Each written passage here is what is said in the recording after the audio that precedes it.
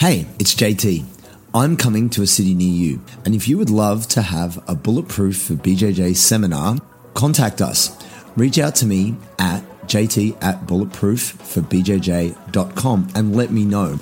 I will be in Europe, the UK, Brazil, United States, and Canada after July this year. This is the world tour. This is the opportunity. We'll be doing mobility. We'll be doing strength work. It's the all-encompassing Bulletproof seminar.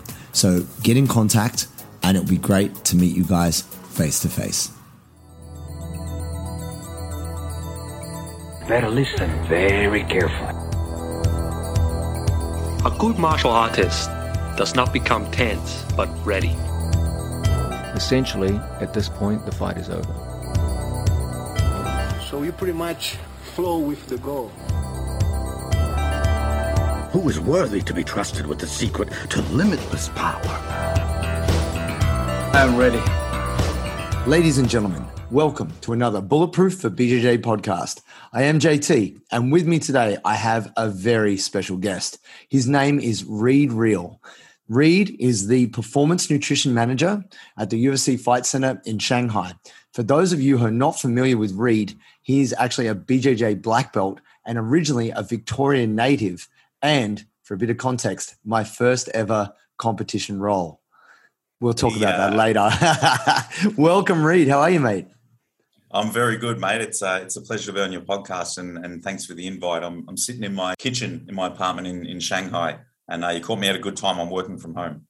Oh, fantastic. Mate, look, such a journey. I mean, I've followed your career over time and always impressed with all the good things you're doing. Let's do a really kind of light overview so people can understand where you've come from to be where you are, and then we'll get deep on how it all started for you. You were originally at the AIS doing sports nutrition there for the combat sport. Is that correct?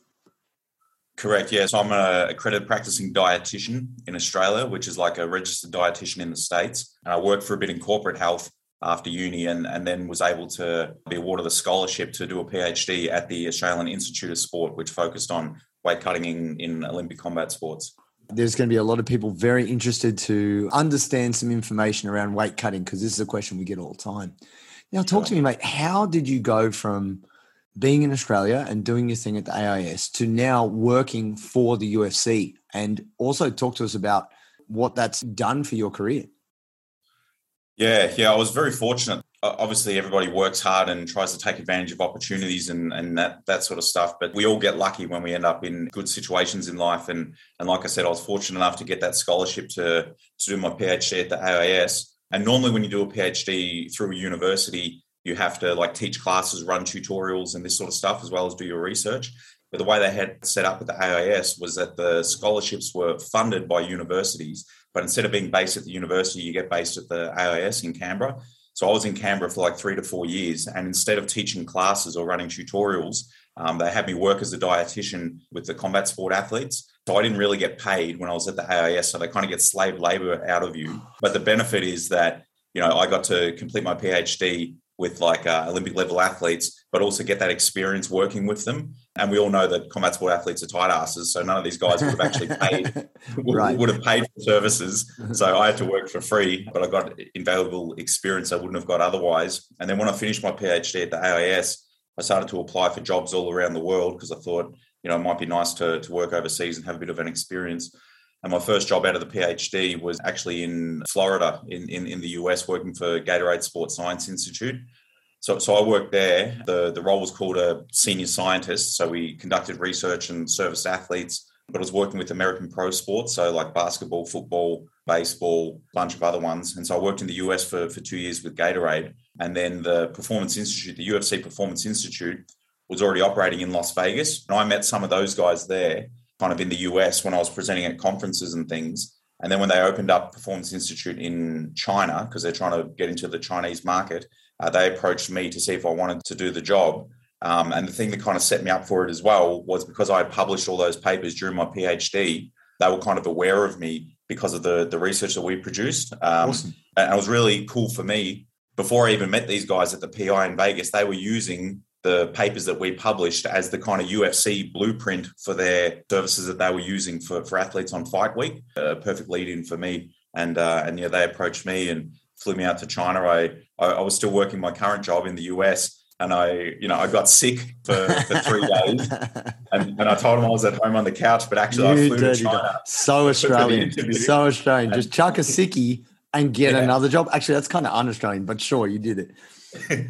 So that was a bit of a process, and then eventually I landed in China in 2019 and helped set up the nutrition department here. Amazing. You had just briefly mentioned it before, but I thought it is worth going back to. Is obviously China heavily affected with COVID. Talk to us about how that did or did not affect you. Yeah, so I was really fortunate. So I got here in 2019 in March. I guess the pandemic started in like January 2020. But so that's right around Chinese New Year, right? And that's why the whole thing was a shit show as well, because it's like, I believe Chinese New Year in China is like the largest migration of people in the world. You've got a population of, 1.4 billion or whatever, and everybody's going back to their hometowns to see their family.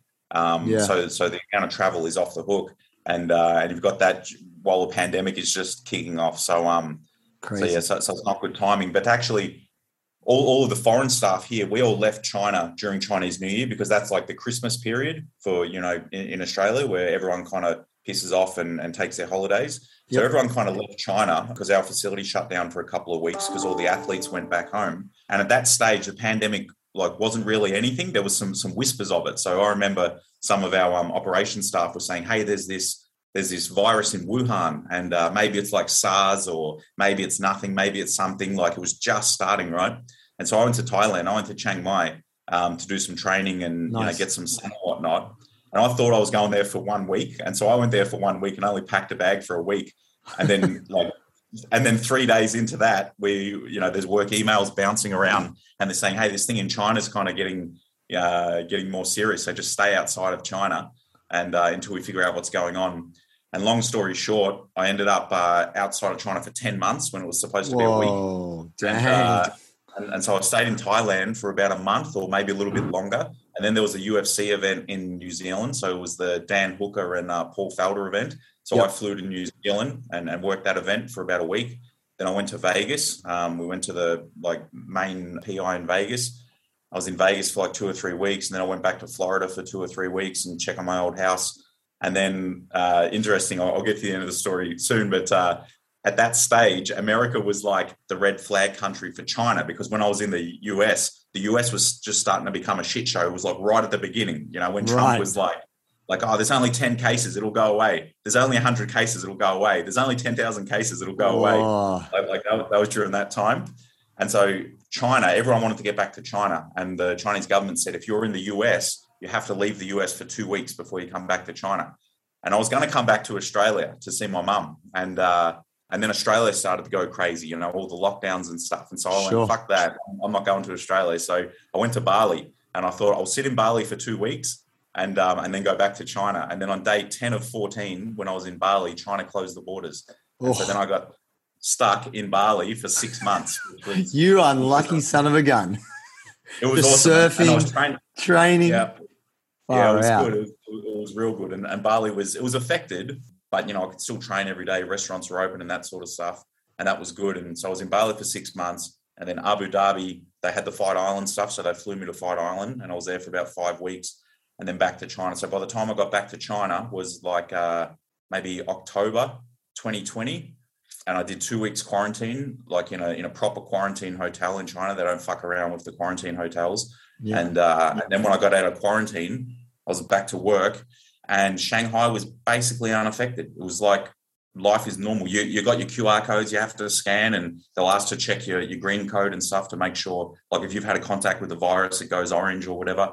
But I've never actually seen an orange green code in my life. Everyone's green. And basically life's normal. You wear a mask on the subway, you check in when you go to places. But other than that, restaurants and clubs and bars are pumping and training's happening and gyms are fully functioning. And so I was basically unaffected by the pandemic, except for 2 weeks quarantine when I got back to China. And to be honest, I've had about 40 COVID tests. But other than that, I'm good. My nose is a bit sore. I was going to say, mate, they go deep in the nostrils. They get the frontal lobes of the brain when they do that. That's incredible story. I had no idea. I was just thinking you were just stuck stuck in some apartment doing solo drills on a grapple dummy or something, just pumping out the nutrition information for all the fighters. That's incredible. And I guess within Australia and also like Victoria, you know, both you and I, you're originally from Geelong, is that right? No, I lived in Geelong for a bit when I was doing uni, but actually a small sleepy town halfway between Melbourne and Ballarat called Bacchus Marsh is where I was born. Right. Moved around Geelong and western suburbs. Yeah. When did you actually start BJJ, Reid? What year? Like just before I was 21, so like 2006. Okay. Yeah. Well, I remember you being a lot younger when we fought each other. I think it was the Vicks. And I think I was 25, and Peter DeBean had just said to me, "Nah, just go in the comp. You'll be fine." And like I'd only trained, I think, like a month or two, and everyone was talking about you because you were like this skinny kid just throwing triangles up on everyone. You're all over everyone. And mate, I think you beat me 26-0, and you didn't tap me, but you just absolutely schooled me, and I was just fighting for my life. Mate, I don't remember that actually. Bro, you were wearing Skins. You were wearing this like Skins shirt, you know, like black with yellow stitching and these like whatever shorts they were, and you were just all over me. And they're like, "Yeah, that's Reid Real." Like, "Yeah, oh, mate, he's such a gun." You definitely won that day. And then I think I fought another match in the gi against Frankie from Dominance, and we ended up having like a draw. And he beat me by an advantage. It was a terrible day for me. I lost both matches in a terrible way. But it always stuck with me just like how good you were. And I remember you, like in my head, you were like 18 years old. I'm like 25 years old, and this kid is kicking my ass. And it was very memorable. And then I think the last time we might have fought each other was actually at Brown Belt, I think. I can't remember. I remember you winning. I couldn't sweep you. It was right at the end. I know there's been a few over the years, and I know that in the competitions I always, well, not always, but most of the time probably manage to etch it out. But I know in training it's a lot more even, and I don't know what happens, but you know, there's sometimes those things happen. Mate, we're both black belts now, and I mean, I'm planning to come to Shanghai and do a bulletproof seminar and kick your ass. No, you do all right here. People love paying for these seminars and stuff here. Like CrossFit's super popular, and yoga's fucking off the hook here, and it's like $60 for a single lesson or something here. It's ridiculous. Crazy business. Well, look, you know, for those of you who don't know, Reid Real is a big, strong human. I think the last time we were in the same weight category was probably 15 years ago when I started jiu-jitsu. He's a big guy, big, strong guy, always been a very well-conditioned human. And that was something I wanted to talk about with you when we're going to lean towards some nutrition stuff for you, Reid.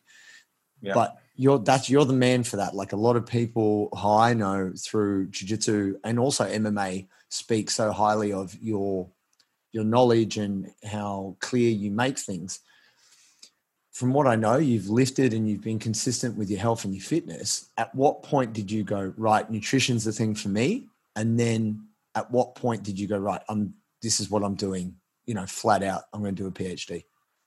So I dropped out of high school. So I didn't even start uni until I was 21, like the same year I started jiu-jitsu. Like a lot of people just got into it through like lifting weights and, you know, like bodybuilding and kind of meathead stuff.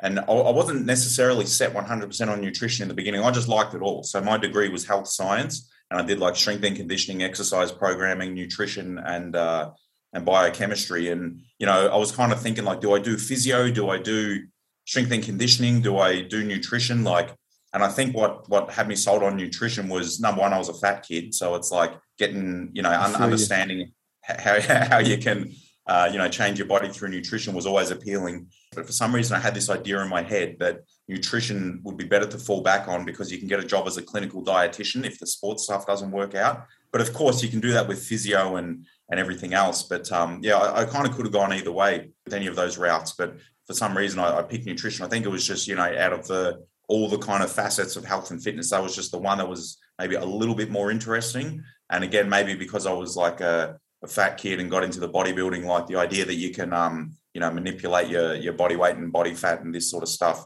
via nutrition is probably what etched it out. And then, so my undergrad was kind of fairly diverse, but then my master's degree was dietetics.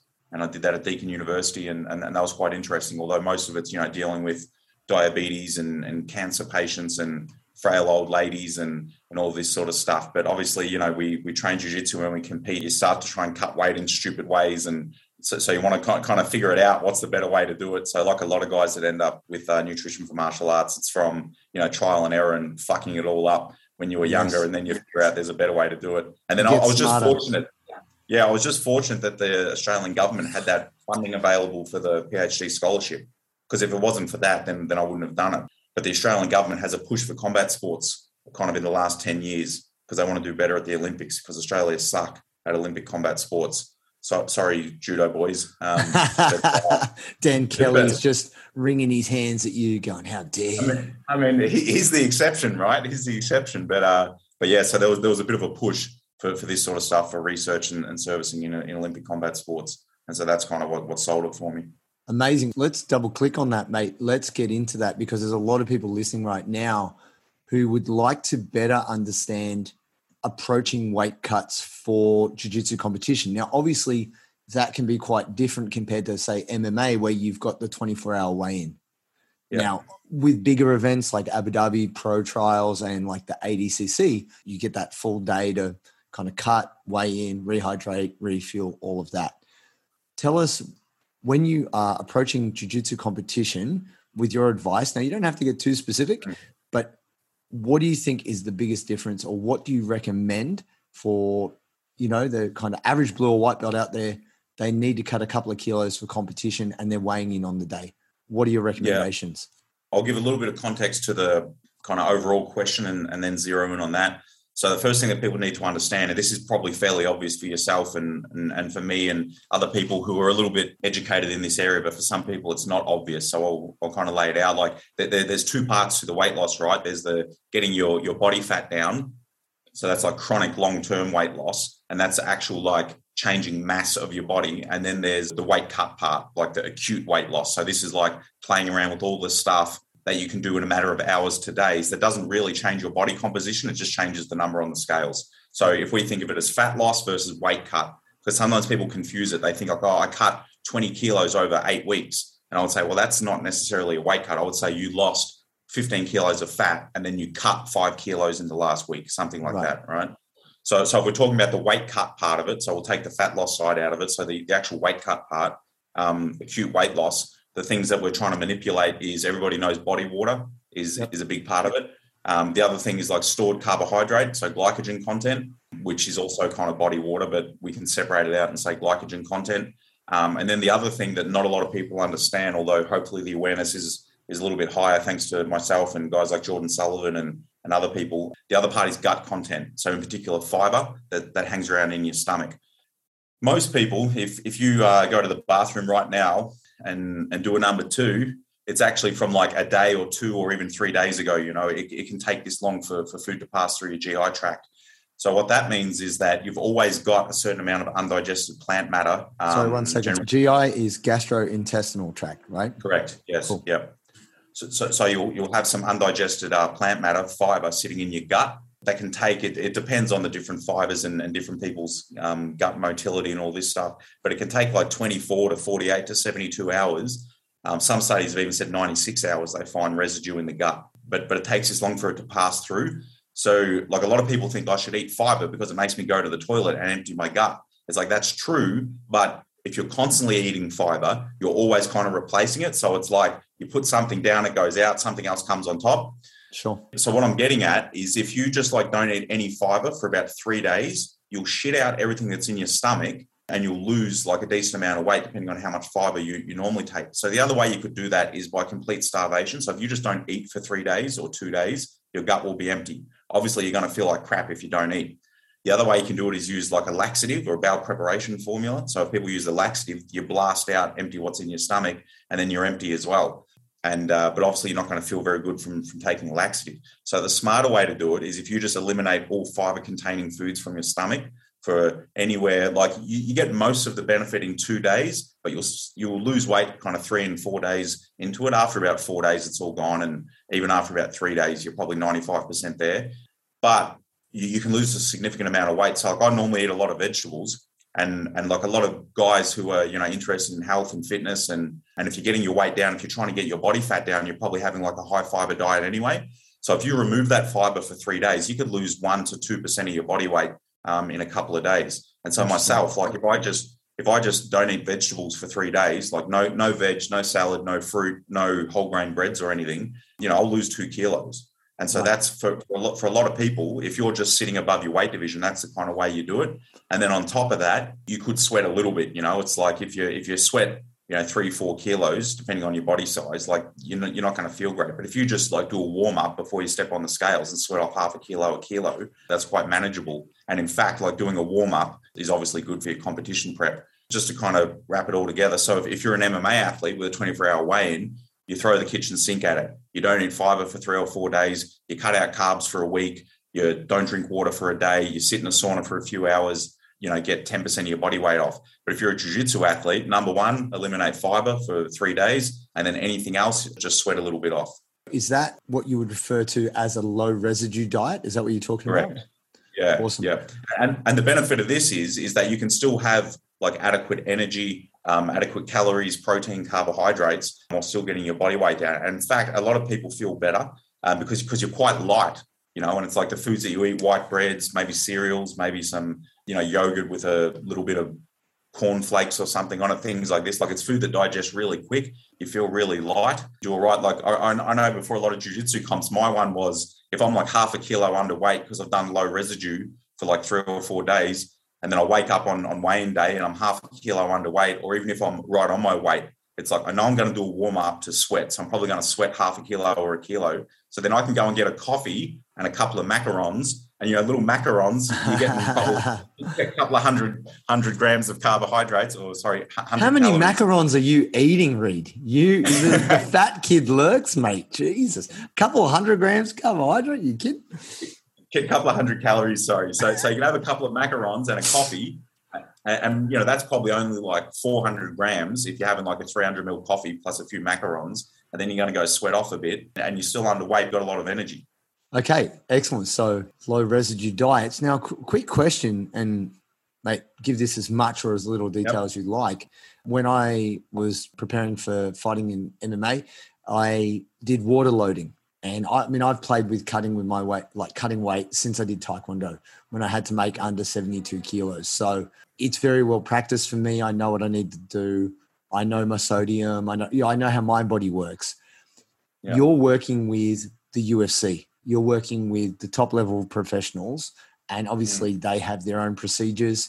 Is water loading, like in terms of people really loading up and then cutting their water intake all the way back to just strip everything out, is that being done as a practice? Yeah, it's definitely being done. And some guys go, really extreme with it. Like you might get guys that are fighting, bantamweight, featherweight, so 61, 66 kilos, and they might be doing 10 plus liters a day. So yeah, it's certainly been practiced. And I would say more people do it than don't do it. We actually did during my PhD, we did a study on it. So we had 2 groups, and we had one group water load, one group didn't. And we controlled the food, the fluid, everything. And then they both cut fluid on the last day. And on average, it seemed to work. But what we found was for certain people, it seemed to work quite well. And for other people, it didn't really work at all.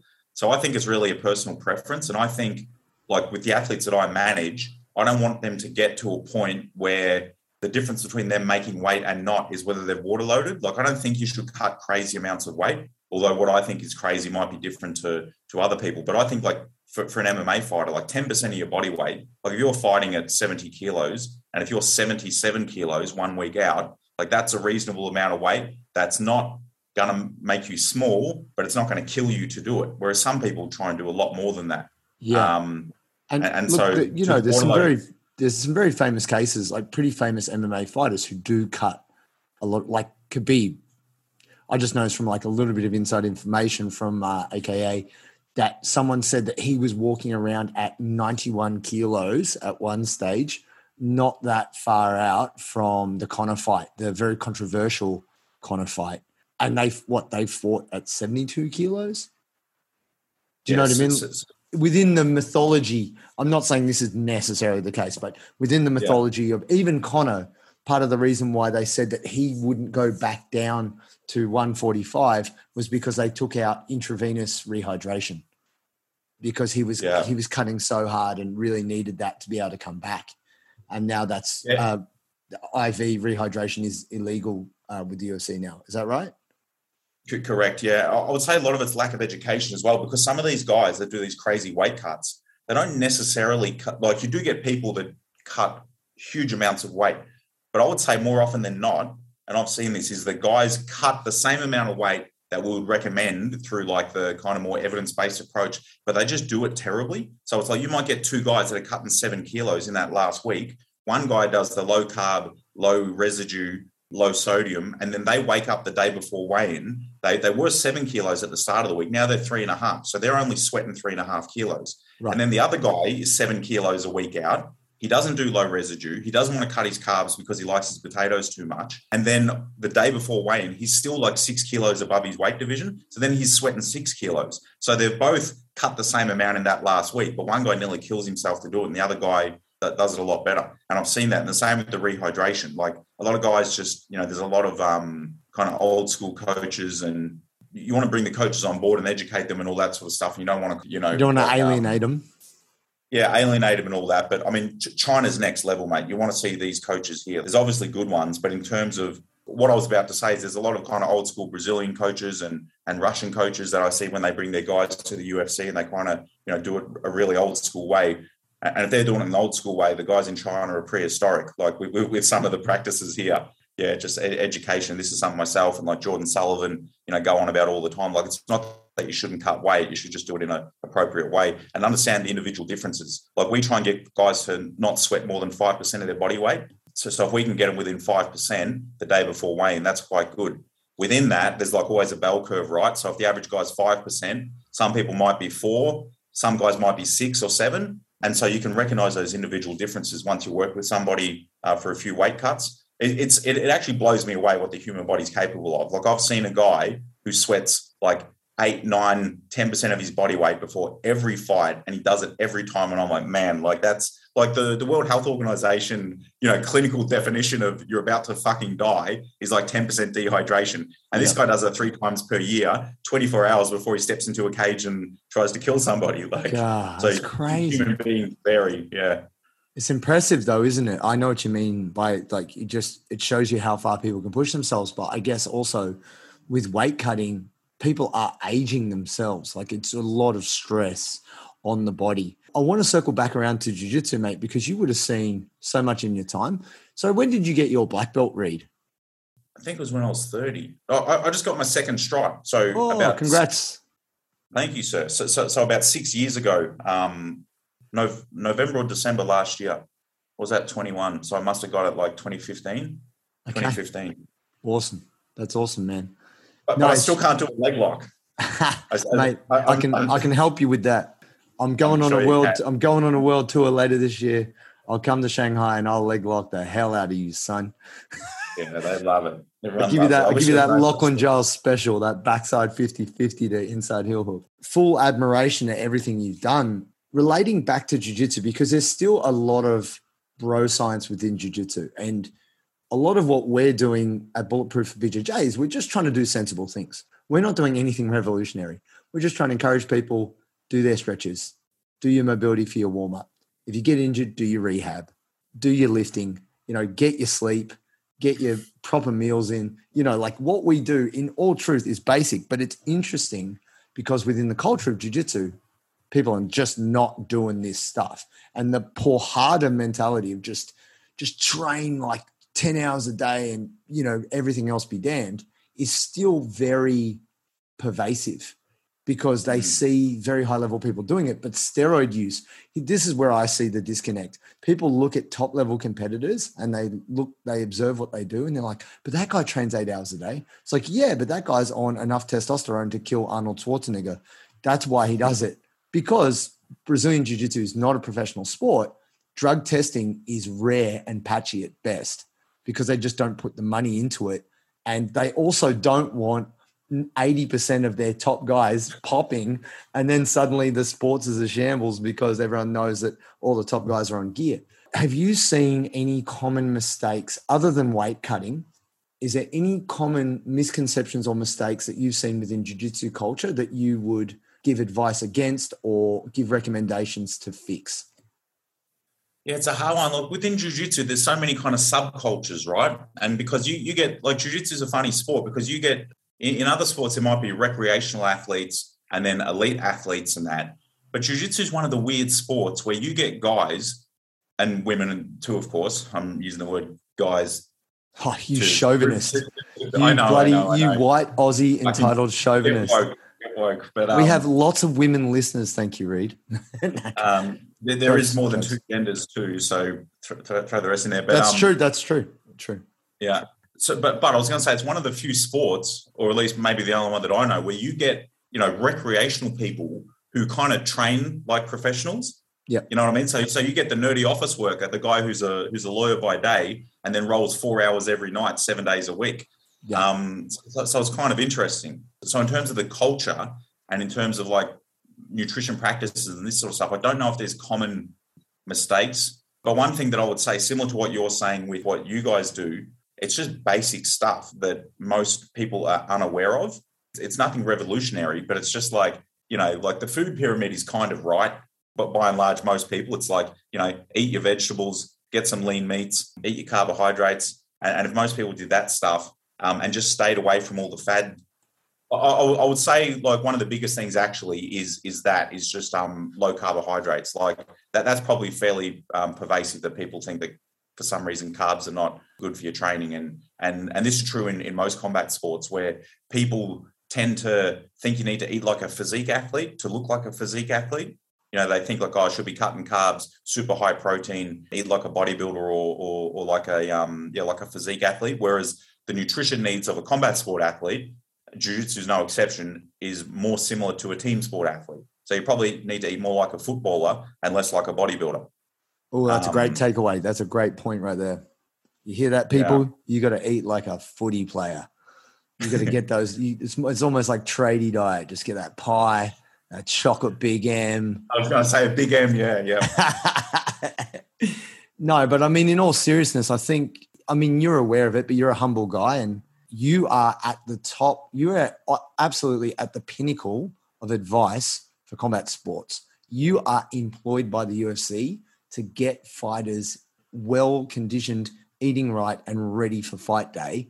No one is really seeing behind the curtain better than you. Is there anything you can tell us about what you've witnessed in your evolution from working from the AIS, going to the Gatorade Performance Center in the States, working with those athletes? Obviously, they're soft because they just play basketball and footy and stuff. They're not as hard as combat athletes, Yeah. But, that said, now you're in Shanghai and you're working with these elite athletes.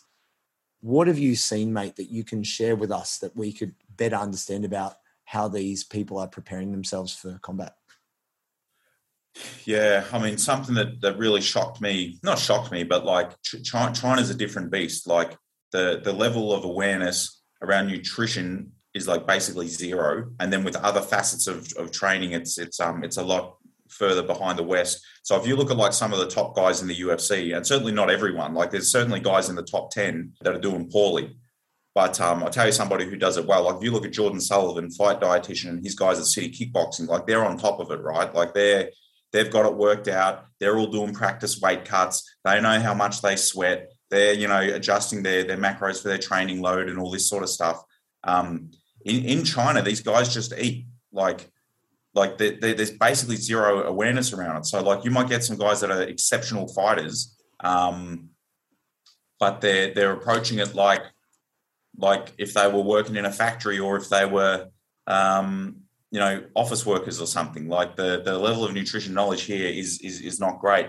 And it's a very different culture within the sporting system here. So here, most of our guys come from either the Olympic system, like maybe they were wrestlers or boxers or something, or they come from a gym where they live and train and everything's provided to them by the gym. So they just kind of do what they're told. And so they've got zero kind of awareness about how it all works and why they're doing what they're doing. You put the food in front of them and they eat it. That's the kind of way it works here.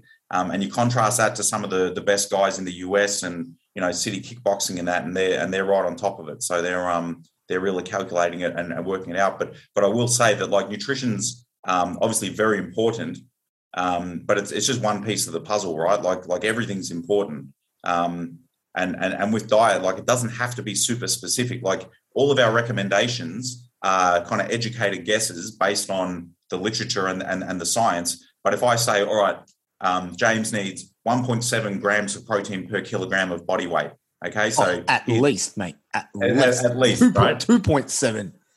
There you go, 2.7. So how dare you, Reed Real, underestimate my protein consumption? But this is all just like educated guesses based on what we think is right. So it's like, do you really need 2.7 or do you need 2.5 or do you need 3? Like we really don't know. And the human body is an amazing thing. Like we say that, if you don't get this much protein, you're going to lose muscle. I'll tell you, I've seen athletes who have lost 4 kilos in a month. So they're obviously in a calorie deficit and their protein's low and their muscle mass doesn't change. So, wow. Genetic difference, I'm not saying that that's best case because we should always base our interventions off evidence-based science. But there's a lot of variability between humans and your nutrition doesn't have to be spot on. Like I would say get it 80% right 100% of the time or 80% right 90% of the time. That's better than getting it 110% perfect, everything fucking weighed, getting it like super specific and then doing it for a month and then stop doing it because you're sick of devoting all this time to it. So like the consistency is a big thing. Consistency and just basics. Like eat your 5 serves of vegetables a day, get roughly 1.5 grams or more protein per kilogram of body weight, get some carbohydrates before your training. I will say, sorry to jump in with this and what's the word? Please advertise myself here, but I've got an ebook. I've got an ebook that explains all this stuff, super easy language. Maybe I can please give me the link. Give me the link. Yeah. I'll put the link in the show notes, guys. So if you want to know more about what Reed is talking about, I will put the link to the ebook in the show notes. Yeah, and I'll give a coupon code, like a 50% off or something for you guys. But 20% off if they're lucky. We got to make you some money, Reed. No. Yeah, I think, mate, it's very generous of you to share your knowledge with our listeners. And mate, that's a great offer. So we definitely will make sure that's in there. And look, mate, all your recommendations, I feel like you are a sleeping giant. I know about you because you've kicked my butt too many times for me to not have your name on my blacklist. But also, it's always great to see Aussies doing it big. And I think you're one of those guys. So I'm obviously just stalking you via socials and whatever limited socials you put out there. But then I saw recently, that you are doing a study with combat athletes. Is that right? That you were trying to get guys on board? Yeah, I was actually going to mention that one as well. So it's interesting about the nutrition knowledge within the jiu-jitsu community because myself, there's a sleep scientist in Australia, an Irish guy called Ian Dunican. He recently got his black belt as well. He's old and broken like I am. And then another guy called Andy Galpin, who's a researcher in the US, who's actually been on Rogan a bunch of times. So we're trying to get Rogan to share this link. But we're doing a survey on combat sport athletes' nutrition knowledge and also their sleep and training habits, and just to see how this contrasts to the rest of the athletic populations. Because these nutrition knowledge questionnaires, if you give it to an endurance athlete, like anybody who's a cyclist or runs triathlons, and you say, how much carbohydrates do you need? They can tell you. They know this stuff. Yeah. The combat sport athletes are ranked pretty low down the totem pole. Well, mate, you've got Tai Tuivasa doing shoeies, mate. It's also how you consume your food, right? Beer out of a bottle, not good for you. Beer out of a shoe is a probiotic. Come on. Tell me I'm wrong. I was going to say it probably helps generate some beneficial bacteria and stuff, doesn't it? Get that immune system firing. But yeah, so if I can also share a link to that survey that people can jump on and do, and you get a free report out of it that tells you about your sleep and your nutrition knowledge to see how dumb you are. Fantastic. Always love, it's the jiu-jitsu instructor in me that loves to really let someone know how much they do not know. But mate, that's huge. It came up in my Instagram feed actually, and I was like, Reed Real, this guy, he's everywhere. I wanted to just circle back around to that idea you were talking about. You said it was Sullivan? Jordan Sullivan and he's working with City Kickboxing. I had recently interviewed Kevin Jose, who trains at City Kickboxing.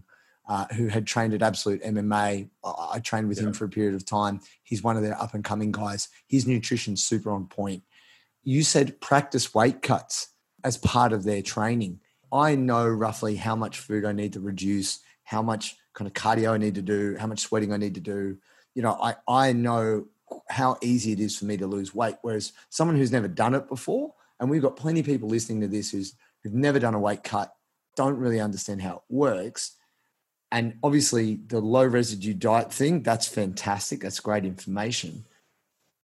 Within wrestling in America, those guys are cutting weight every single weekend because they have comps every weekend. So literally weight cut is a week in, week out kind of thing, and they get very good at it. Would you recommend that people have a try at this before doing it if they're interested or they think it's important for them to cut weight? Would you say that they should maybe have a practice of the low residue diet and do the weight cut thing before they actually have to do it? For sure. Yeah. I mean, certainly I've got people to do a low residue diet for the first time at an actual competition. The low residue diet is like the least harmful, least risky version of any of the weight cut components. So like you might not want to practice, particularly if you're an MMA fighter or whatever, but if we're talking jiu-jitsu, like you probably might not want to practice all of the combined strategies together and do an actual weight cut. For a jiu-jitsu fighter, it's not that bad because we're not cutting a whole lot, but certainly an MMA fighter, you don't want to drop 7 kilos in a week just to see if you can, but you can practice the individual components of it. So, you know, you can like do a low residue diet for 3 days, monitor how much weight you drop off, weigh yourself before and after training without drinking fluid. So you get an idea about how much you're sweating during a typical training session, even like back off the fluid. Like if you normally drink 3 or 4 liters of water a day, cut it down to 1 and just see what you wake up the next day. Just so you have a bit of an idea in your head about what to expect. These are just ways to kind of get an idea around how to kind of what tools you've got available and how much you can expect to lose from using these various methods. Amazing. All of that information is incredibly helpful based off your experience or your training, what you do personally. And then obviously you're seeing a lot of stuff at the highest level.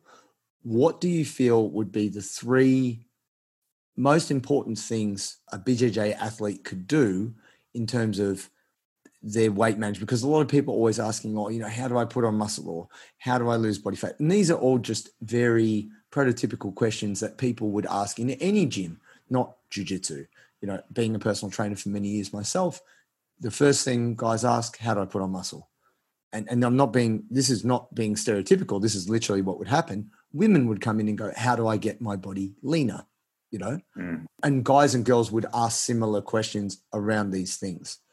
But if we think about the jiu-jitsu community, what would be your 3 best recommendations for people to start doing or stop doing relevant to their eating habits? Yeah. So in terms of actual, I was going to say like educate yourself. Like that's obviously all right. But if we're going to talk about like 3 actual nutrition habits, like 1 is just like consistency, like, you know, try and do the right thing most of the time. I don't know if we want to talk about like drinking in that, because obviously like you don't want to be partying and everything, but really it's like this. It's basically like this. And it depends Western versus Chinese athlete. That's another one. Yeah. Well, I would say we only have a very small percentage of the listeners in Asia. We're speaking to Australians, Americans, people in the UK, our friends in Europe, and we have 1 or 2 friends in South America tuning in. Yeah. So let's say this. Are the people got any nutrition education? Do they understand what calories are or not? Can I use these terms? I think there is a small amount of awareness around calories. We've done some talking about macros. So you just put it down, mate, and then I think you put it in whatever terms you like, and then it's on people to decipher it, Google some terms. Got it. And then go download your ebook. The science brain is getting too caught up on the finicky details here. All right, get your energy intake correct, whether that's you need more or less or you're adequate. Energy intake, number 1. Number 2, get adequate protein. Again, some people already have too much, so they can drop it back. Some people don't get enough. They got to have more. And number 3, eat more vegetables. Appropriate energy, appropriate protein, eat more vegetables. That's pretty good. Mate, that's perfect. And if people wanted to reach you, Reid, obviously you're already a busy bloke. How can people reach you? Do you want people to reach you? How can they follow what you're doing with your great work over there in Shanghai? I've been trying to do more Instagram lately because I think it's a good thing, but it doesn't really help me, my career. But I know everybody does it, and I kind of think I should do it. So I kind of try do and it for the people, Reed. You're not doing it for I'm you. so lazy. But yeah, I mean, Instagram is probably the best one. Or if they want to follow the research, you can go on. Yeah, just my name, Reed Real. Just one word, Reed Real. Real is REALE. So it's REIDREALE. That's right. And if you're interested in the science side of it, if you go on Google Scholar and type in my name, you can find all the research. Mate, just Google me. Don't worry about my jiu-jitsu black belt. Just Google Reed Real. You'll know what it's about.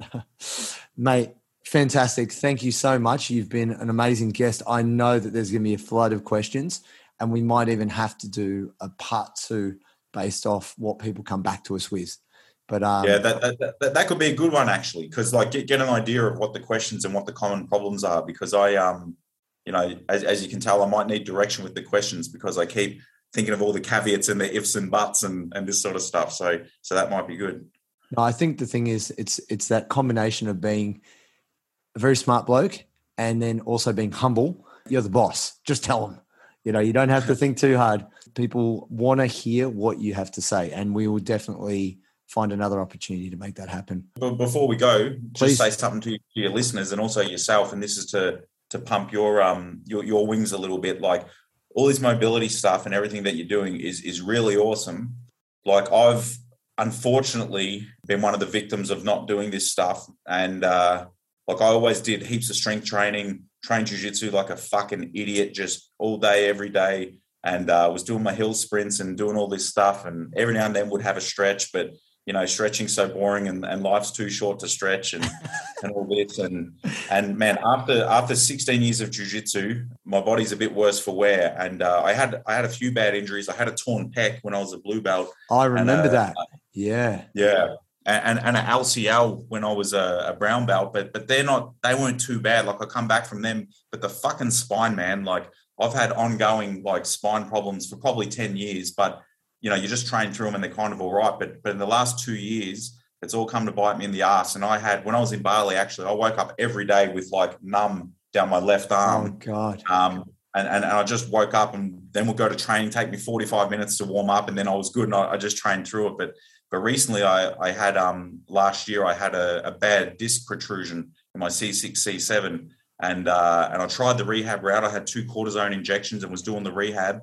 And then 12 weeks later, it happened again. So I went under the knife and had a vertebral fusion. I don't know if you can see the scar on the camera, mate. Yeah, savage.